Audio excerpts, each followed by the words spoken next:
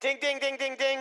Welcome to Talking Pictures Trivia, the podcast in which a group of geographically challenged friends explore movies through trivia as an excuse to keep their friendships alive. I'm one of these friends and today's host, Nick, and with me is Tom and KJ. Great to have you back as always. Additionally, joining us as a guest for this episode is Pat.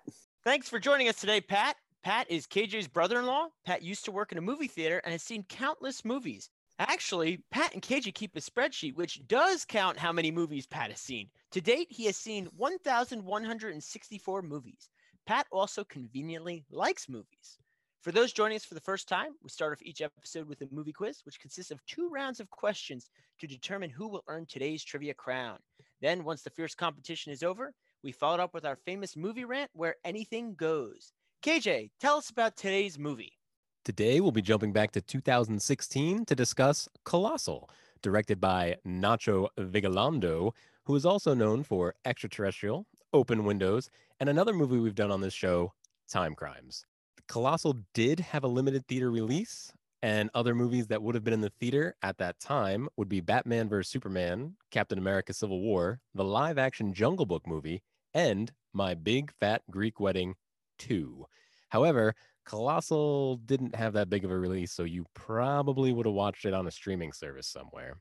In Colossal, we follow Anne Hathaway's character Gloria, who gets kicked out of her boyfriend's apartment due to excessive drinking. She decides to go back to her hometown where she grew up and stay in her folks' house that seems empty. I was a little unclear on how that worked, actually. An old friend offers her a job at a bar that he now runs, and he seems to have had a crush on her for a long time. At the same time this is going on, a giant monster appears in Seoul. Eventually, Gloria realizes when she's physically in the playground in her hometown, the monster does exactly what she does. Her old friend Oscar also has a connection with Seoul and appears as a giant robot.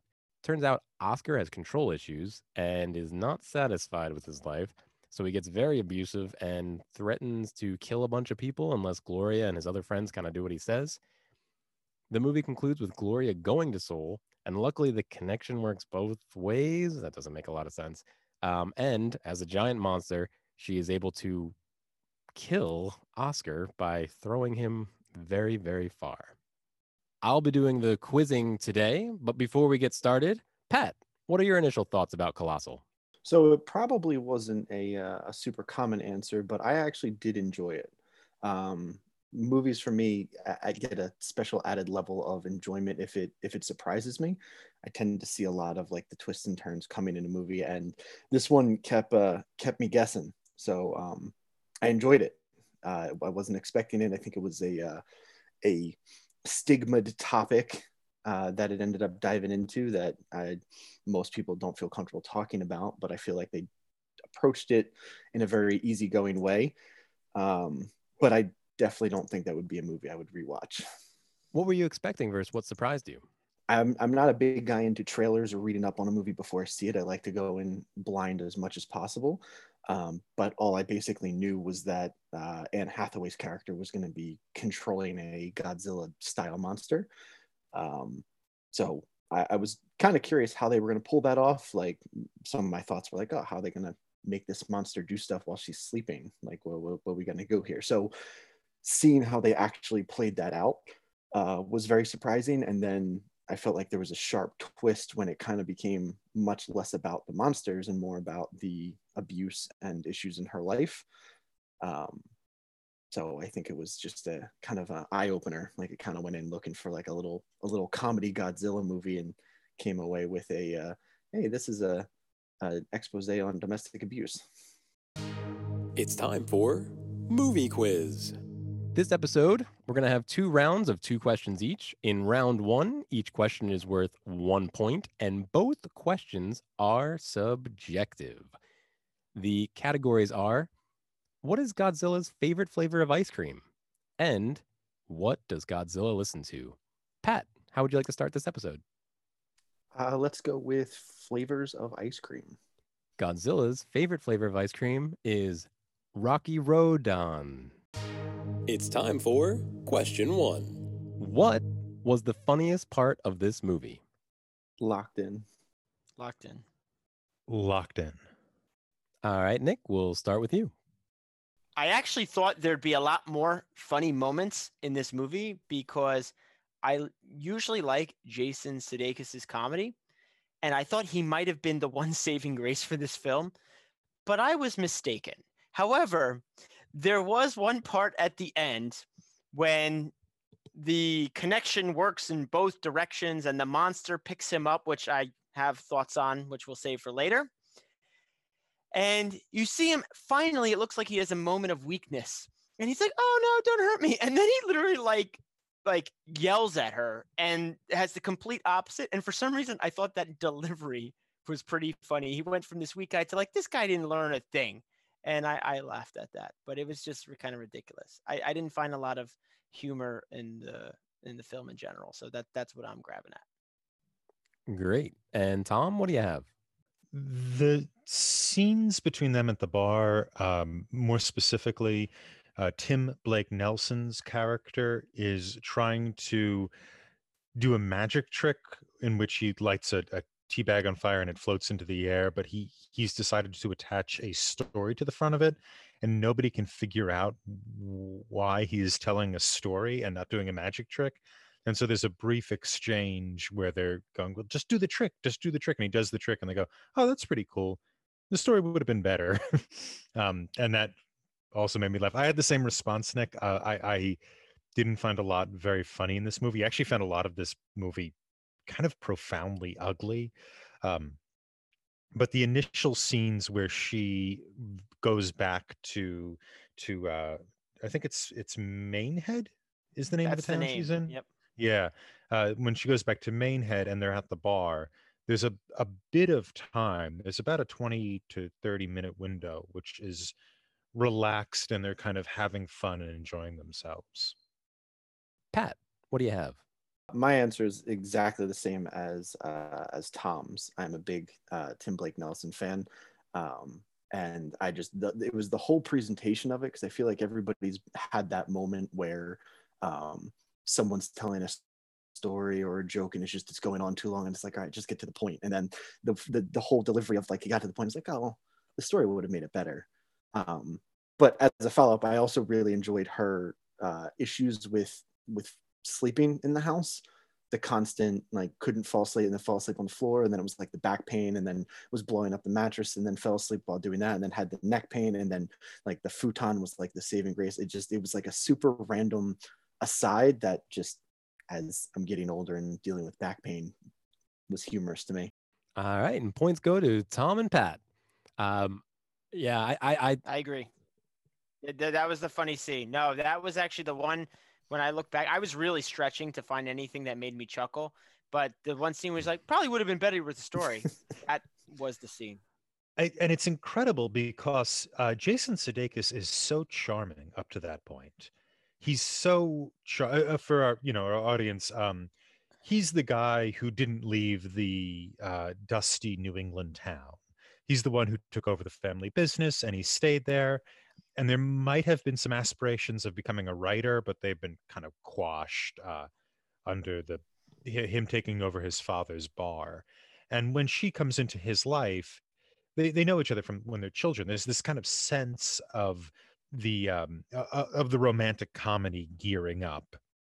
And I mean, he really is. I don't know what you guys thought. For the first 45 minutes of this movie, incredibly charming, as Jason Sudeikis normally is. And in the last 55 minutes of this movie, his character is bizarre, almost psychopathic. Tom, they flipped the switch hard. There was like no transition. Yeah. It's just like, oh, charming guy. I thought maybe a saving grace of this movie too. Yeah, he's just as bad as Anne Hathaway in this movie. He's a lot worse, and he's also very distracting to her arc of development, which is sort of about dealing with her demons and separating herself from them. He sort of takes over in terms of the conflict, when up to that point the conflict was an internal one or a self-imposed one. I felt that it was a good switch, because thinking back after we see his development, I thought the flags were there. Like we first see them interacting. It's a very one-sided, like kind of quizzing about her, and then pretty much right away that first night, when she's kind of hitting on the other guy, Joel, I believe his name was, and he kind of goes in for the kiss, and Jason Segers kind of flips out.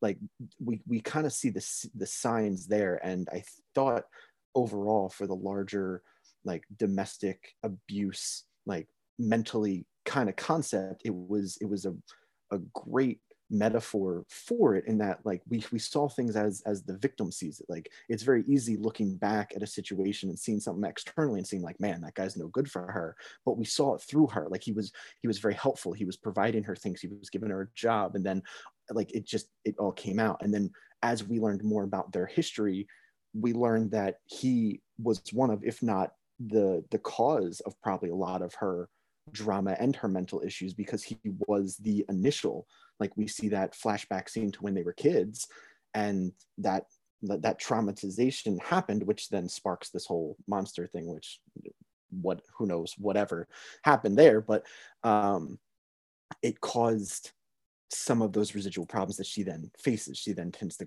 gravitate towards the guys that are that way in her life, and that's why she ends up with the other boyfriend that we also learn is pretty controlling and abusive, and all of that. So I thought it was a good tie-in, where we start the movie off as, yeah, it's look at this alcoholic girl that can't get her life together, and then we learn more about like, maybe it's not all 100% her fault.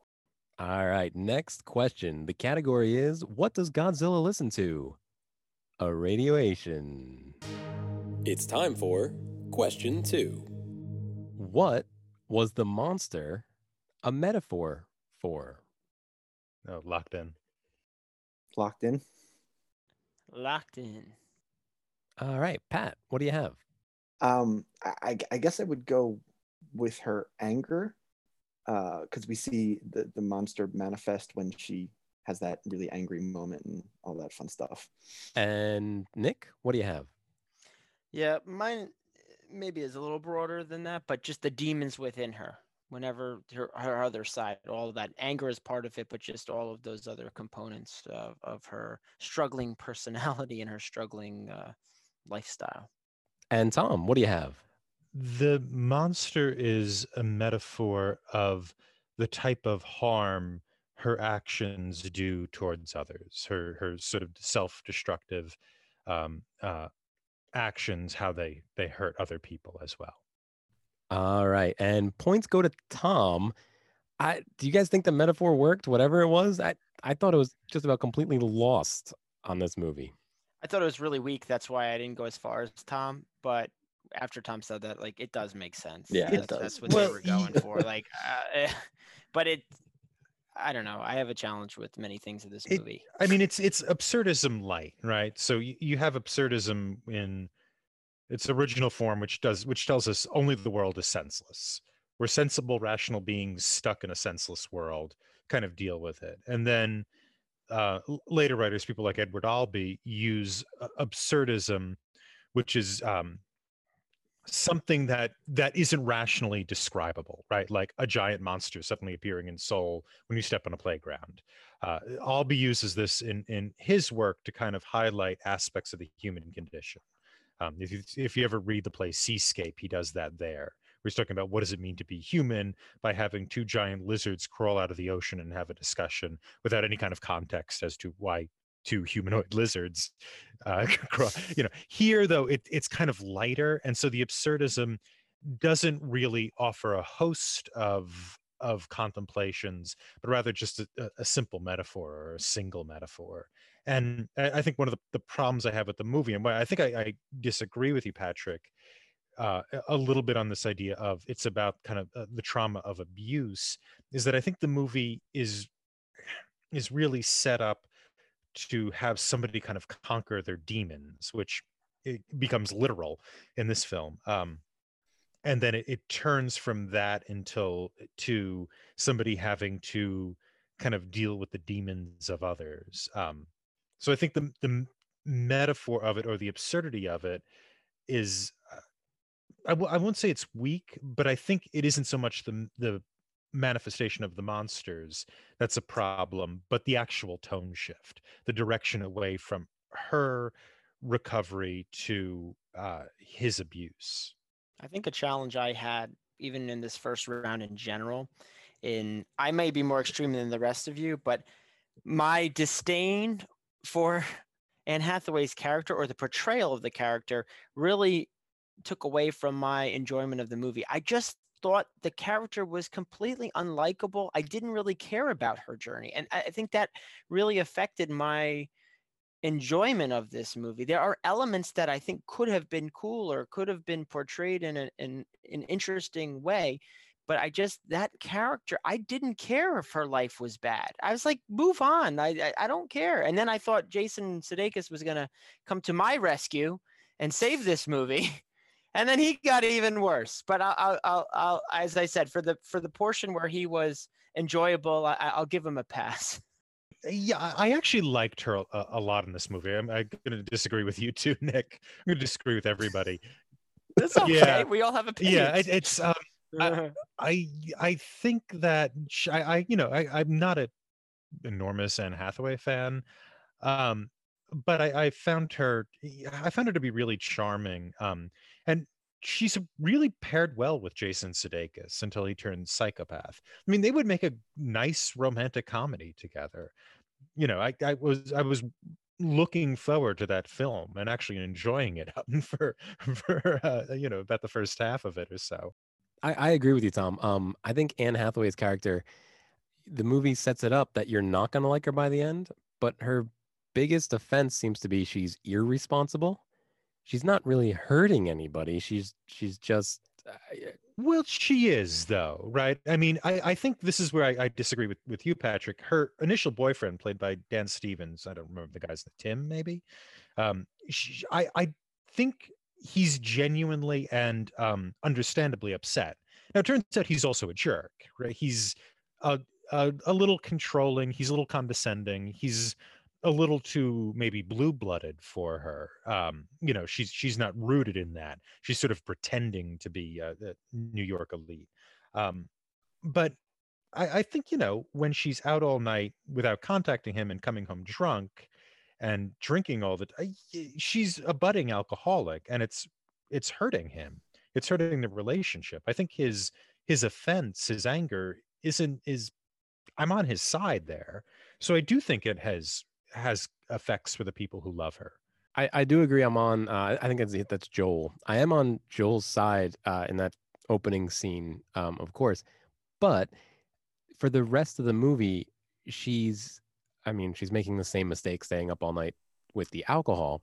But when she drinks, she's not violent. She's not. She doesn't do that many dumb things besides spill the beans that she is the monster to her friends, who are much more of a monster than she is when she's in Sewell.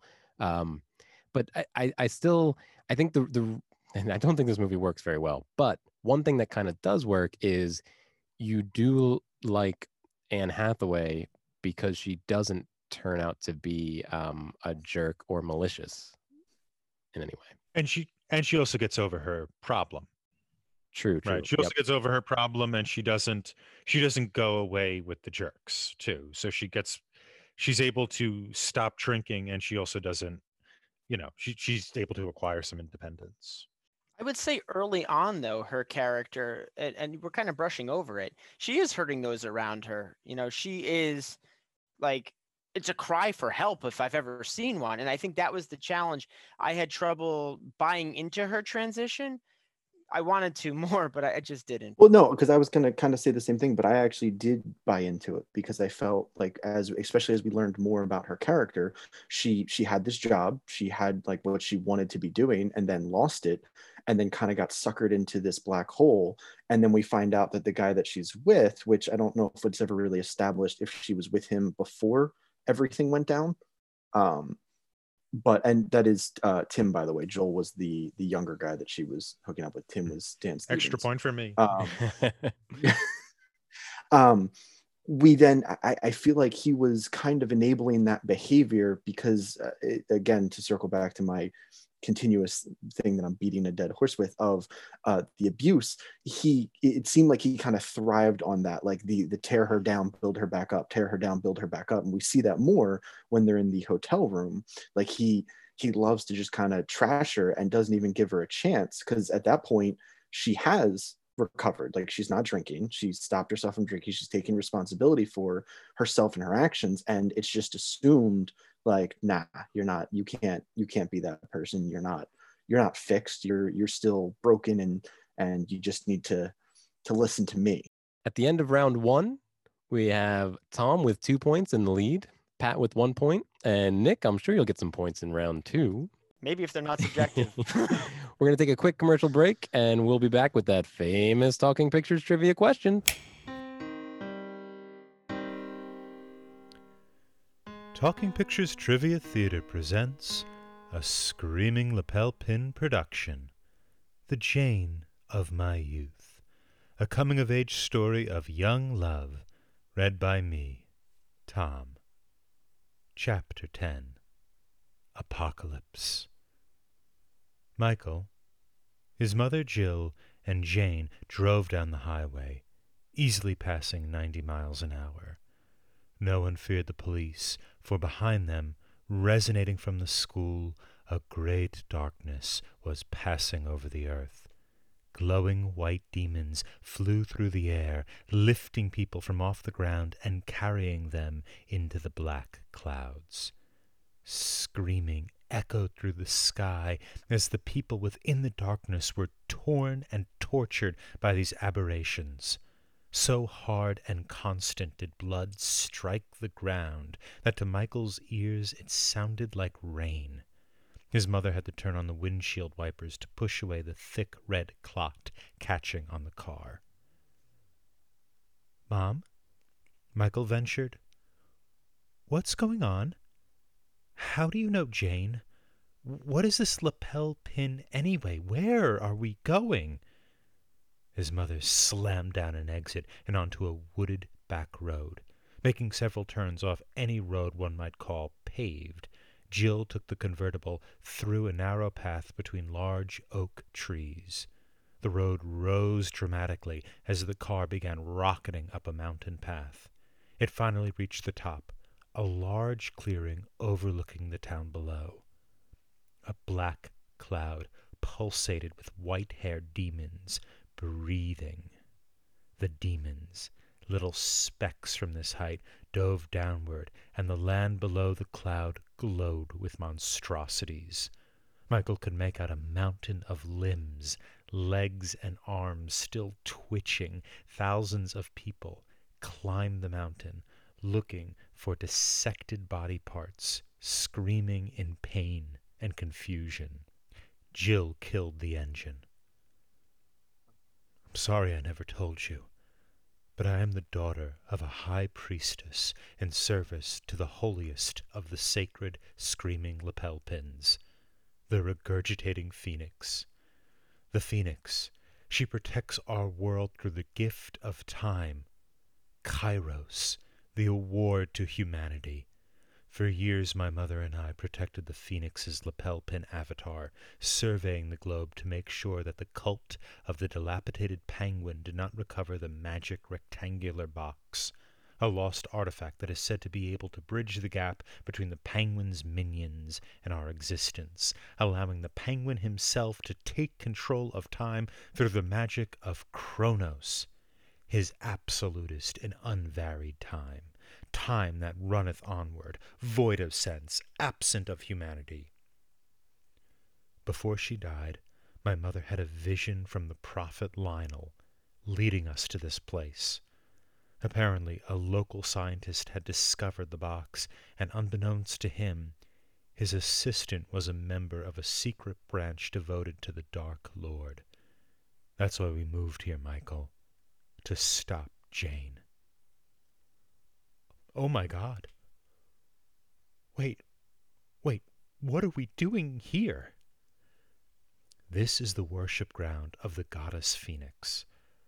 I thought to come here, hopefully to draw her power, but honestly, Michael, I think I might be too late.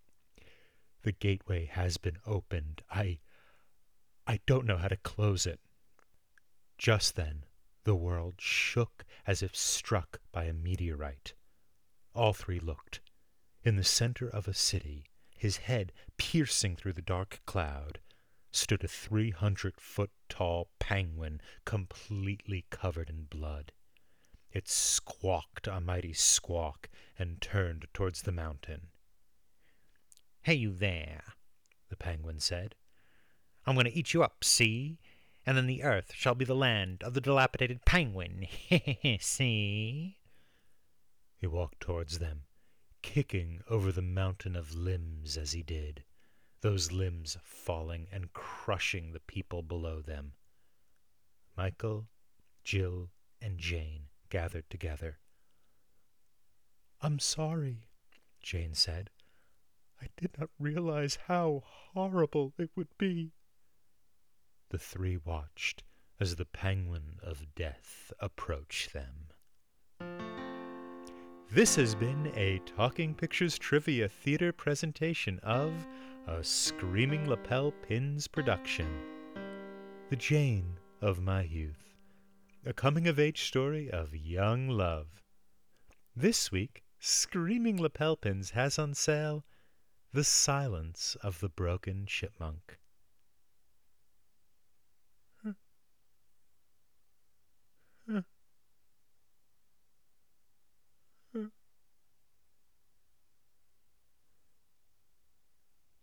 Pick one up wherever Screaming Lapel Pins are sold. And we're back. Now, I didn't want our listening audience to think we forgot about the snack question. Pat, what do you think would be the most enjoyable snack to imbibe or eat during a watching of this film? I think to honor the director, I would have to say nachos, in honor of the director Nacho Vigilante. Now, what kind of cheese sauce? Is this like a whole orchestrated affair or very simple? So personally, I like to make my own nachos, which I mean probably it forms 10 different ways of obesity. But it's you take a lasagna pan and you fill it with Doritos, and then you put cheddar cheese on it, and then you just kind of broil it for a couple minutes till the cheese melts. And it's just that we kind of grew up on that. And then sometimes you can add some chicken, you can add some beef, whatever you're in the mood for. So I like proteins. I like the laying in the proteins there. I have to say, that's actually the first thing I would think of when I see his name is I should eat some nachos. So I'm on board with you on that one. I'm going to turn it back over to KJ to continue with round two. Round two, we're going to have 2 questions, and they are worth 2 points each. Neither of these questions will be subjective. That may make a few of our co-hosts here a little happier. The categories for round 2 are: what does Godzilla keep in his closet? And old habits. Tom, what would you like to start with? I'd like to start with, what does Godzilla keep in his closet? Mothra balls. I knew. Sorry, no, that's I all right. killed you. I knew you were gonna make I knew you were gonna make a Mothra reference. I knew it. I feel like those jokes aren't about Godzilla; they're really about his friends. Godzilla and Friends jokes. It's time for question 3. This is going to be an around the table question. Name all the things Oscar gives Gloria. Pat, what do you have? A TV. A futon. A shelf, like shelves. Pat? Wait, he gave him shelves? A love seat. Were there shelves? Yeah, she knocks it on him. Yeah. Oh, that's right. That's right. Yeah, the Yep. bookshelves. Oh, I just thought he put some shelves on the No, wall. she crushes him with them. All right. The love seat from Pat and Nick. Well, accompanying the love seat was a smaller chair that had the red velvet. A lamp? A job. The lamp was on what do they call them? End tables. And one end table. Curtain? There's curtains on the window. Yeah, and I guess they weren't there at the beginning of the movie. That's right. I'm gonna double down and go. He gives her a ride. I love it. I love it. Yes. He gives her a ride. Nick? To clarify, there were multiple end tables. So the first time I said one end table, this is the other end table. All right, but that's the end of the end tables. Tom? Okay. A beer. All right, but that's the end of the alcohol. Pat? A black eye. Ooh. Youch. All right. Does that cover all physical? Because I was actually Yeah, going to say yeah, bloodied let's face. not list all the, yeah. Agita. He gives him agita. Is that a disease? What's agita? No, like anxious. Like makes her anxious. Gives her troubles. That's what agita is. All right, okay. Agita. No more emotions. We're not. Tom, what do you got? He reflects light off his body, which no Refraction or reflection? He gives her a rug. Okay, yep. That was gonna be mine. I think I'm gonna have to tap out there. Open it up to anybody. Does anybody have any more? Let me think for a second. Wait, did we do this one? He gives her a ride home. Yep, a ride was said. Ride was said. Damn it. Oh, that's right. Okay. I thought that sounded familiar. All right, points for everybody. Yeah, I just wanted to talk about Oscar gives her a lot of stuff, and then we've already kind of discussed this, but Wait, could I try another one? Oh yeah, For the go for it, point? Tom. Let's see. We're still all getting the points. Yeah. We are still getting the points? No, if you get it, you can get the point. Oh, okay. He gives her dishware I don't know. When did he give her dishware? as Yeah, I part don't of that remember. truck. That truck was full of stuff, but I don't specifically remember dishware. I don't remember even using dishes Yeah, that were not in the bar. Okay. And they would have had to be pretty careful with the dishes. I don't. Yeah, points for everybody. Yep, cool. Yeah, so we've already kind of discussed Oscar's character quite a bit, but when I rewatched this movie, I was surprised at the beginning of the movie that he wasn't as evil and terrible as he does get at the end. So I just wanted to talk about Oscar's character. Yeah, I think that was one of the things I was talking about earlier with flipping the switch. Usually there is, and Pat, you're absolutely right. They did put in these little hints along the way that he had a crush, but it seemed to be pretty dramatic. Like clearly he had a crush on her and was jealous, but that one moment just culminated all of his internal anger. And then all of a sudden we saw that, oh, this guy who was supposedly so nice, here's the true evil that's inside. I guess for me, it was just a little too abrupt, but that's my thoughts. And it's framed very strangely too, because the kind of idea is that the idea you think is happening is that he has a crush on her, and then she's going to kind of recognize that she doesn't belong in this hustle and bustle New York world, and there's a life for her in New England. And he's this, nice guy who's able to do that. And then he gets a little jealous and a little cold. But part of that is framed as his own alcoholism, where he initially they have an argument on the playground, and then she slaps him, and he's embarrassed, and he starts to become a little aggressive, and then after that they have an apology scene where he drops off all the stuff at her house, and she goes to his house and he goes, "I'm so ashamed, I'm sorry," and it's framed as his drinking has made him abusive, right? That normally he's sober, and in these cases he's been drinking, and he gets this way. But when he's abusive again, when Dan Stevens' Tim comes to town, he's not drunk. It's not shown as him being drunk. He's just a different guy all of a sudden. And when she's talking to him later in the film, she says, "I thought it was you had a crush on me, or you liked me. And really it's just you couldn't stand how small your life was." And at another point, he even says this to her when he's drunk. He says, "You're just as good as I am now, and you can't stand it." And so there's this kind of class thing going on, where initially it's presented like she needs to come down to his class and recognize that this is good, or there's a life here. And it ends with like, look at this bumpkin, this New England bumpkin who who is just jealous of like the culturally sophisticated New Yorker. I mean, it's really weird.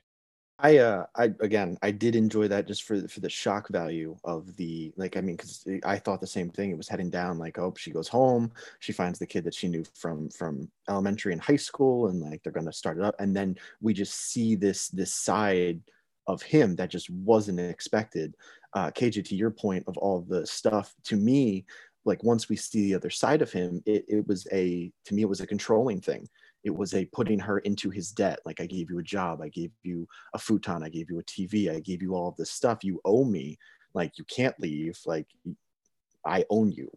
And we kind of see that with the other characters as well, specifically with I'm forgetting the character's name, but Tim Blake Nelson's character. Can't remember the name.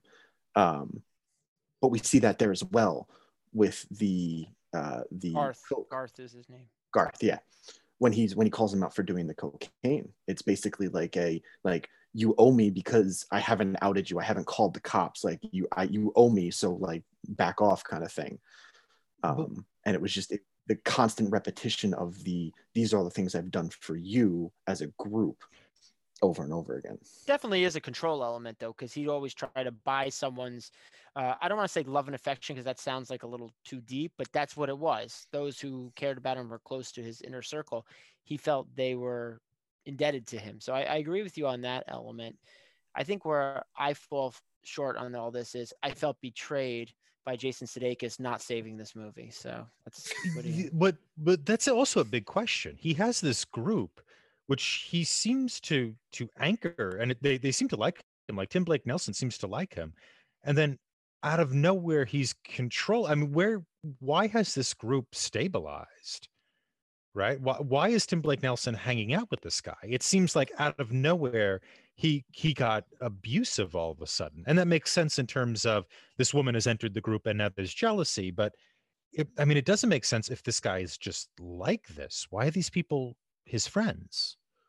Is this similar to Shaun of the Dead, where the bar becomes a place where zombies go? So they just didn't have any other options, and this was a flare up? Not specific to Shaun of the Dead, but that's how I saw it. It was very much the small town. These are the guys that never left. You have Tim Blake, you have Garth, who is the drug addict who just goes to the bar and clearly drinks too much based on his random ramblings and forgetfulness. And you have Joel, who's basically like a puppy dog and follows him around and doesn't counter him. So we don't see that side of him, or they don't see that side of him, because to your point, there's no reason for that. And then once she comes into the scene, the first time we see it is when Joel goes in for that kiss. Like that's the flag, like, hey, there's this other side of him that we haven't seen yet. She broke the power dynamic in the structure where he was the alpha, and now things are happening outside of his control. Yeah, but it's a change, right? I mean, and it's also we're also in the beginning of the movie, we're introduced to the diaphragm, or not in the beginning of the movie, but towards the end of the movie, we learn that he's always been this kind of a jerk. Like he breaks the diaphragm. Diorama. I didn't just say it. I was like, I thought that was like some literary term, No. like breaking the fourth wall, breaking the diaphragm. Yeah, It's a leitmotif. Diaphragm. Towards the beginning of their time together, he breaks, when they're children, he just randomly destroys her diorama. And they're, for seemingly no reason, he just is a cruel person. And that seems to be why he broke up with his girlfriend, who we don't meet the girlfriend he had before. So the movie is trying to show him as this kind of charming anchor to the group, and now the group is breaking up because a source of jealousy has entered. But it's also trying to show him as always an abusive person who might have and is the source of the absurdity that they find themselves in, namely the monsters appearing in South Korea. Final category. I ran out of Godzilla jokes, so we're doing old habits. It's time for question 4. What is Gloria's nervous tick? Locked in. Everybody all at once? For the audience that can't see everybody, they're all taking mostly their right hand, I think it was one left hand, and scratching the top of their head in a confused way. Yep, absolutely. Um, I did not think that worked. That was a terrible way to show the audience that the monster was Gloria. Question I really want to ask is, do you think Nacho Vigalondo made a better movie with Colossal compared to Time Crimes? Do we think he's progressed since his first movie with a bigger budget? How do we think Mr. Nacho did? I will say a resounding no. After watching this movie, I had even more of an appreciation for his first movie, Time Crimes. And I think we had some really good conversation on that movie, and it was deeper. This they tried to layer things in there, but I as we've seen in all my discussions so far, I didn't buy into the premise or the actors' portrayals of the main characters. So that's kind of hard to, back a movie. I think Time I'd watch again. I would never watch this movie again. I think that yeah, Time Crimes works a lot better.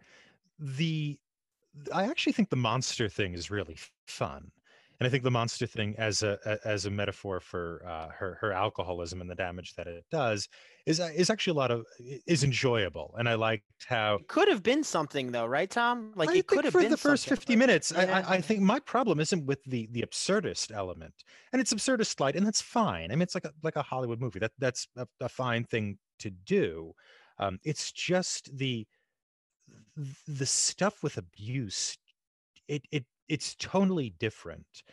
We're going from a romantic comedy with kind of a spoofy side element, namely this monster, to a scene where a man is beating a woman and beating her so that she's physically marred by what he does. I mean, it's shocking to see.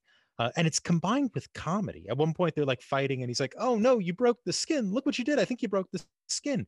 And then I think maybe 5 minutes later, he's hitting her in the face and kicking her while she's lying on the ground and threatening her.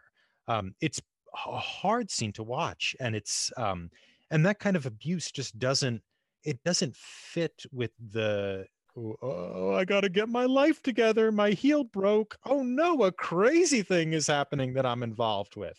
These things don't line up, and it feels um it feels like it is handling abuse too lightly, or it's treating romantic comedy with too much weight. These things don't connect. I think that's why in the first answer, when I was trying to find something funny, I thought that he was that scene where he was pretending to be finally helpless and still reacted in such a fierce way, and she just tossed him. To answer your question, KJ, I think story wise, I think I like Time Crimes better. But I think actor and acting wise, I enjoyed Colossal more.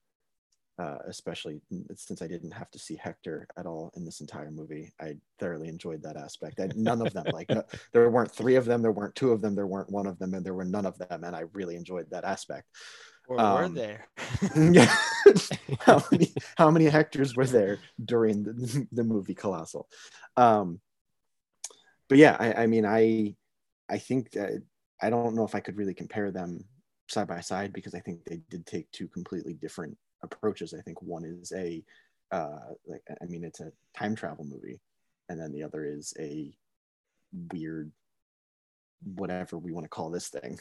Well, I'd like to try to compare them. So, in both movies, we have a very small set of characters, right? There's not too many people we're hanging out with.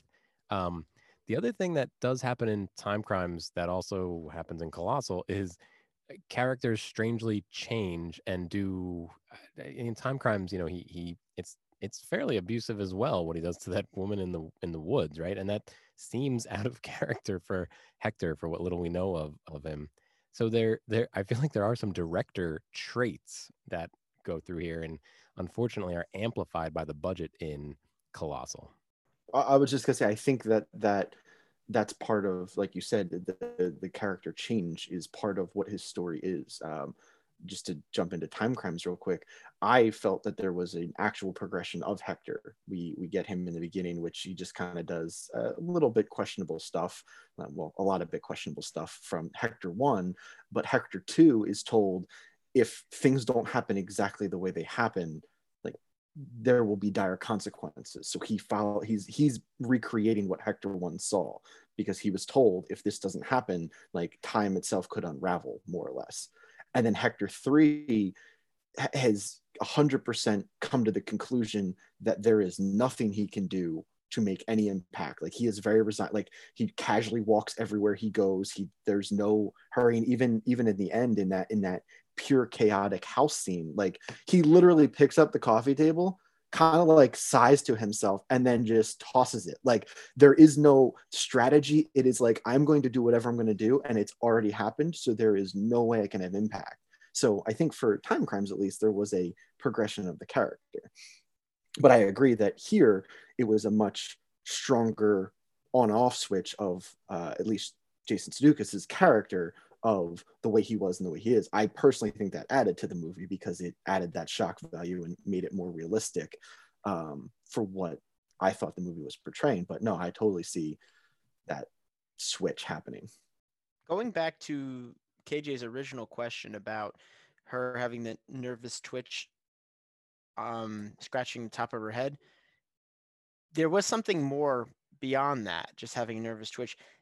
In the end sequence, when they do the flashback to when they first become the monster, if you will, or embrace the monster, she gets hit by lightning or some kind of energy on the top of her head, and we actually see blood trickle down her forehead. So whatever created that connection, that nervous twitch, if you will, is something to do with that event. So I just thought it'd be at least interesting to bring that up. There's really not a big discussion to it, but there was a reason that they tried to show that she had that, nervous tendency. Yeah, even that felt forced. Even that whole Oh, it was. scene when they, It when they go was. back and show what happened there, like, oh, that was the reason for the connection. So yeah, that Yeah, is true. even I in that- forgot about the lightning causing that nervous. Yeah, tick. but even in that scene, talking about our early conversation about Jason Sudeikis' character, he seemed like the nice guy going over the fence to get it, and he didn't know that she was watching. It's his true identity comes out behind the scenes, and then later in this movie, I do understand we're seeing a glimpse of it. So I do get what Nacho Vigalondo was trying to get across to the audience, but yeah, it's interesting to see he has these very harsh transitions. All right. Congratulations, Tom. Tom takes the win with 6 points, Pat with 5, and Nick with 4. So a lot of points handed out during this round of Talking Pictures trivia. We're going to take another quick break, and when we get back, it'll be time for Movie Rant.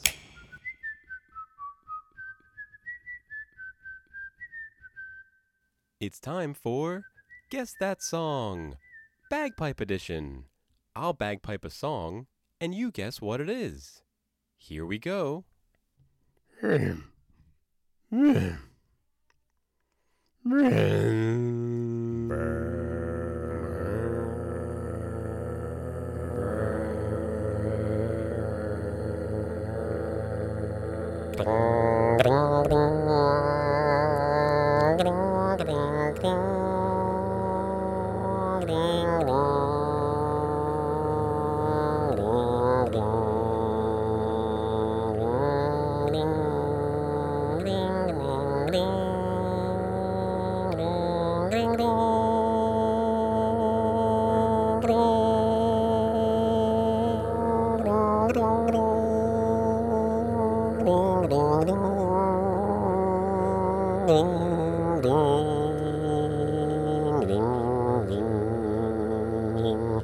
If you guessed Amazing Grace, you're right. And we're back. It's time for Movie Rant. So one of the things that well, not one of the, but there were a couple I won't say inconsistencies in the movie, or things that were kind of unexplained. Like some things you don't need to explain and you just kind of leave out there. But I felt from the very beginning, when the first time we see her walking down the street and she's carrying the diorama in her hands, like there's obviously some sort of tie-in that's going to become relevant down the line, especially because it's a diorama of Sewell.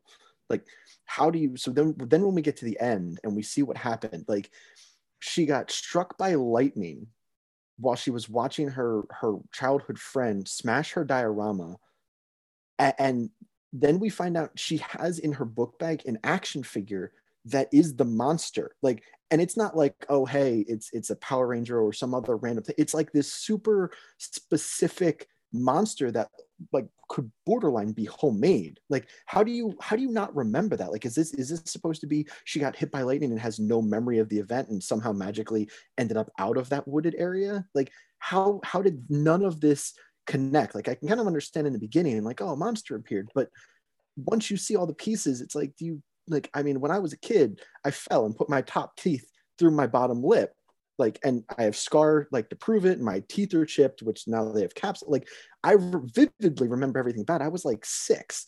Like, I can tell you what song I was singing in my head when I fell. Like, it's a staple memory. Like, how do you not remember any of that until like the very end moment of the movie, kind of thing, 25 years later? A lot of hard city drinking.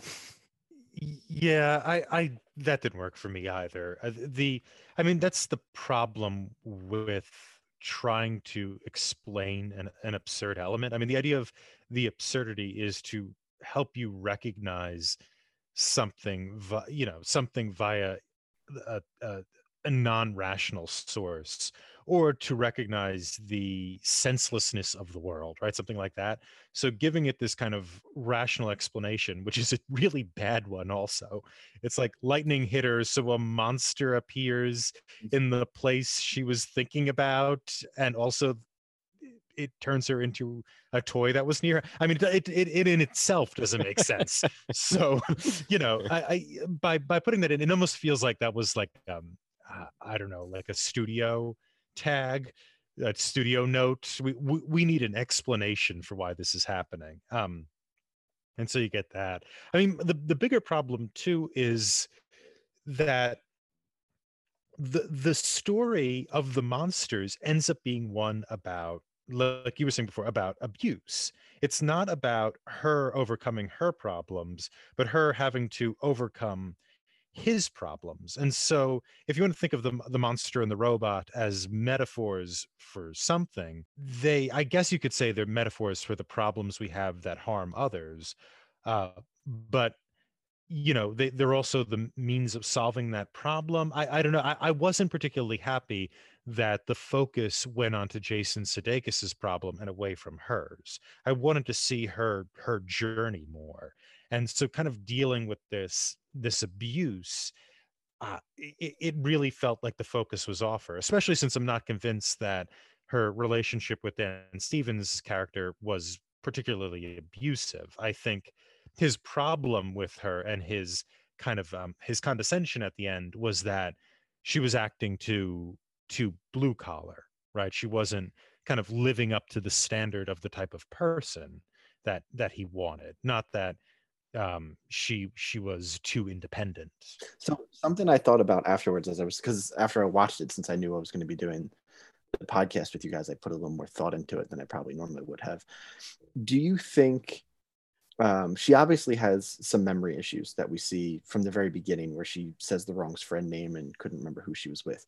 But do you think at any point Jason Sudeikis' character was gaslighting her with some of the things that might have happened the night before, specifically like the requests and things, like because we see he turns into a bit of a controlling character?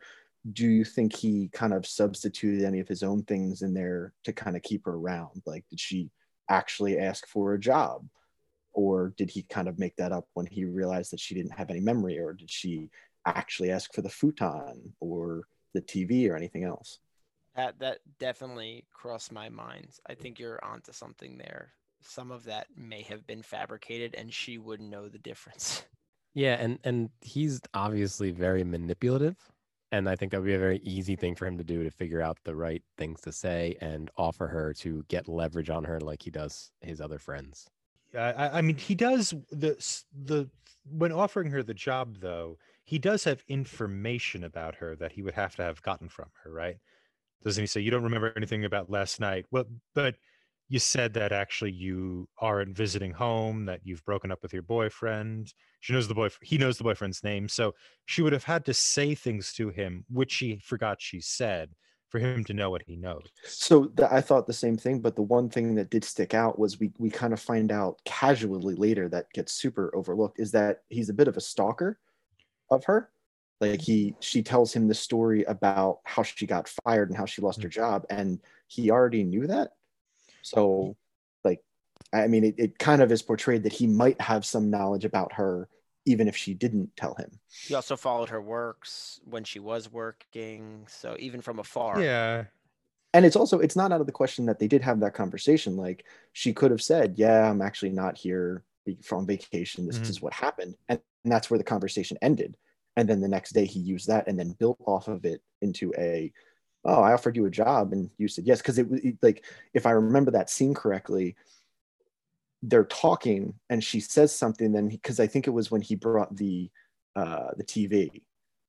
So he brings the TV and then like you can kind of see the light bulb go off in his head, like, oh wait, she doesn't actually remember anything. So it was like, okay, well so let me toss, in my mind I saw it as let me toss some stuff out there and see if she actually falls for this. And then he just kind of kept going with it for whatever she needed, because we then eventually see the progression to when he does the apology of bringing over the whole truckload of stuff, which if I remember correctly, he didn't bring over, right? He sent Joel over with it. He sent Joel, yeah. And it was like his uncle's house had all this furniture in it they weren't using. Yeah. Right. That was just, I noted it down because when I finished watching, I was like, man, I really wonder if that was what they were going for there. And I was curious. Possible. It's quite possible. I mean, I don't know if there's another bit of evidence to suggest that he's lying there. That would be my one contention, is that there's, there isn't a lot of data to fair enough to support that. I mean, I think that I wish there was, right? I think that what you're describing is what was necessary to make the movie work a little better, was to set this up that this is, maybe about abuse. I think that Dan Stevens' character maybe should have been a little different, other than like, a person who's concerned about being about class and style and appearance, right? That's his problem. His problem really isn't about controlling her. As soon as she's out of control, he doesn't want to, he wants her to go away, and fair enough, right? I mean, like, he's a person too. So I think maybe if we had this kind of narrative of her alcoholism is a product of her own problems, but also of her tendency to gravitate towards controlling people, then that might have made sense. It also doesn't make a lot of sense that she slept with Joel then, right? Because he's exactly the opposite of that, and that's what she finds appealing. Now maybe she just found his face shape hot or something. That's all it was. He was the guy in the bar, and I guess little rebound action. Who could be more different than Tim? Than Joel? Like, it comes out of nowhere. It's I can't figure out why she was attracted to this dweeb. Who doesn't even have, he really doesn't have the capacity to stand up for her. He's perfectly willing to go along with this guy who abuses her. He doesn't have a backbone. He doesn't have a back. Yeah. And so that's the person she takes to bed, and her the fact that she's sex positive is fine. But what is she attracted? Like, did she have a type? This seems like a contrivance to introduce some jealousy more than anything. It also seemed to be specific to her drunkenness, because what we kind of see in the beginning is like her flirting with him when she's drunk, and then when we see him going for the kiss, she seems, at least to me, to have sobered up a bit, which is why she then rejects him, which is then what causes that first like freak out. And then later, when they actually do sleep together, she's then hammered again. So it was a very interesting. Also, can we talk about the fact that like they drink until 8 a.m.? Like, man, what kind of stamina do these people have? Like, when he works they work at a bar, so they have different hours too. So they probably sleep all morning. There was one scene specifically where, like, I think they were waiting specifically for 8 o'clock to go see the monster, and they kind of do like a shot, and you can see the tops of all of the beer bottles in front of Jason Sudeikis, and it was like, I can't imagine like doing that. It's just exhausting. Yeah, at one point he's killing a bottle of Jack by himself. Oh my God, yeah. Before he goes out. Yeah, the drinking seemed Excessive. yeah, That's a little, the word. a little hard to. That's little the hard word to that comes to mind. Well, KJ, that was another fun one. I'd like to once again congratulate our winner of the week, which is Tom. Well done. Thanks again, Pat, for joining us today. My pleasure. Thanks for having me, guys. Of course, we hope to have you back again soon. Thanks to our gargantuan editor, KJ, who masterfully crafts these episodes. Check out our website, talkingpicturestrivia.com, for more information about us and our episodes. You can find us wherever you listen to podcasts, as well as our YouTube channel.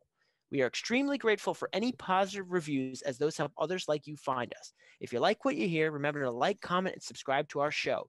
What did you think of Colossal? Leave a comment on our YouTube channel, and let's continue the conversation. Join us next time for our final movie in season 1, when we discuss Tom's recommendation from 1949, The Third Man. Really looking forward to that one. See you then. Ding, ding, ding, ding, ding.